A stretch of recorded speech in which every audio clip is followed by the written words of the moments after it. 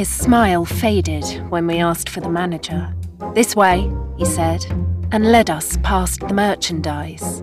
24 finely crafted coffins displayed on the forest floor. The trees were mulberries, and as we walked, the fallen fruit stained our shoes.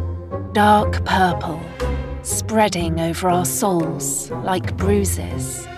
An outdoor coffin market is unusual enough, but the star of this show was the manager.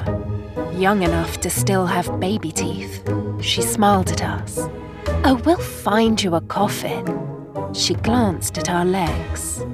"Though we may need to make some alterations."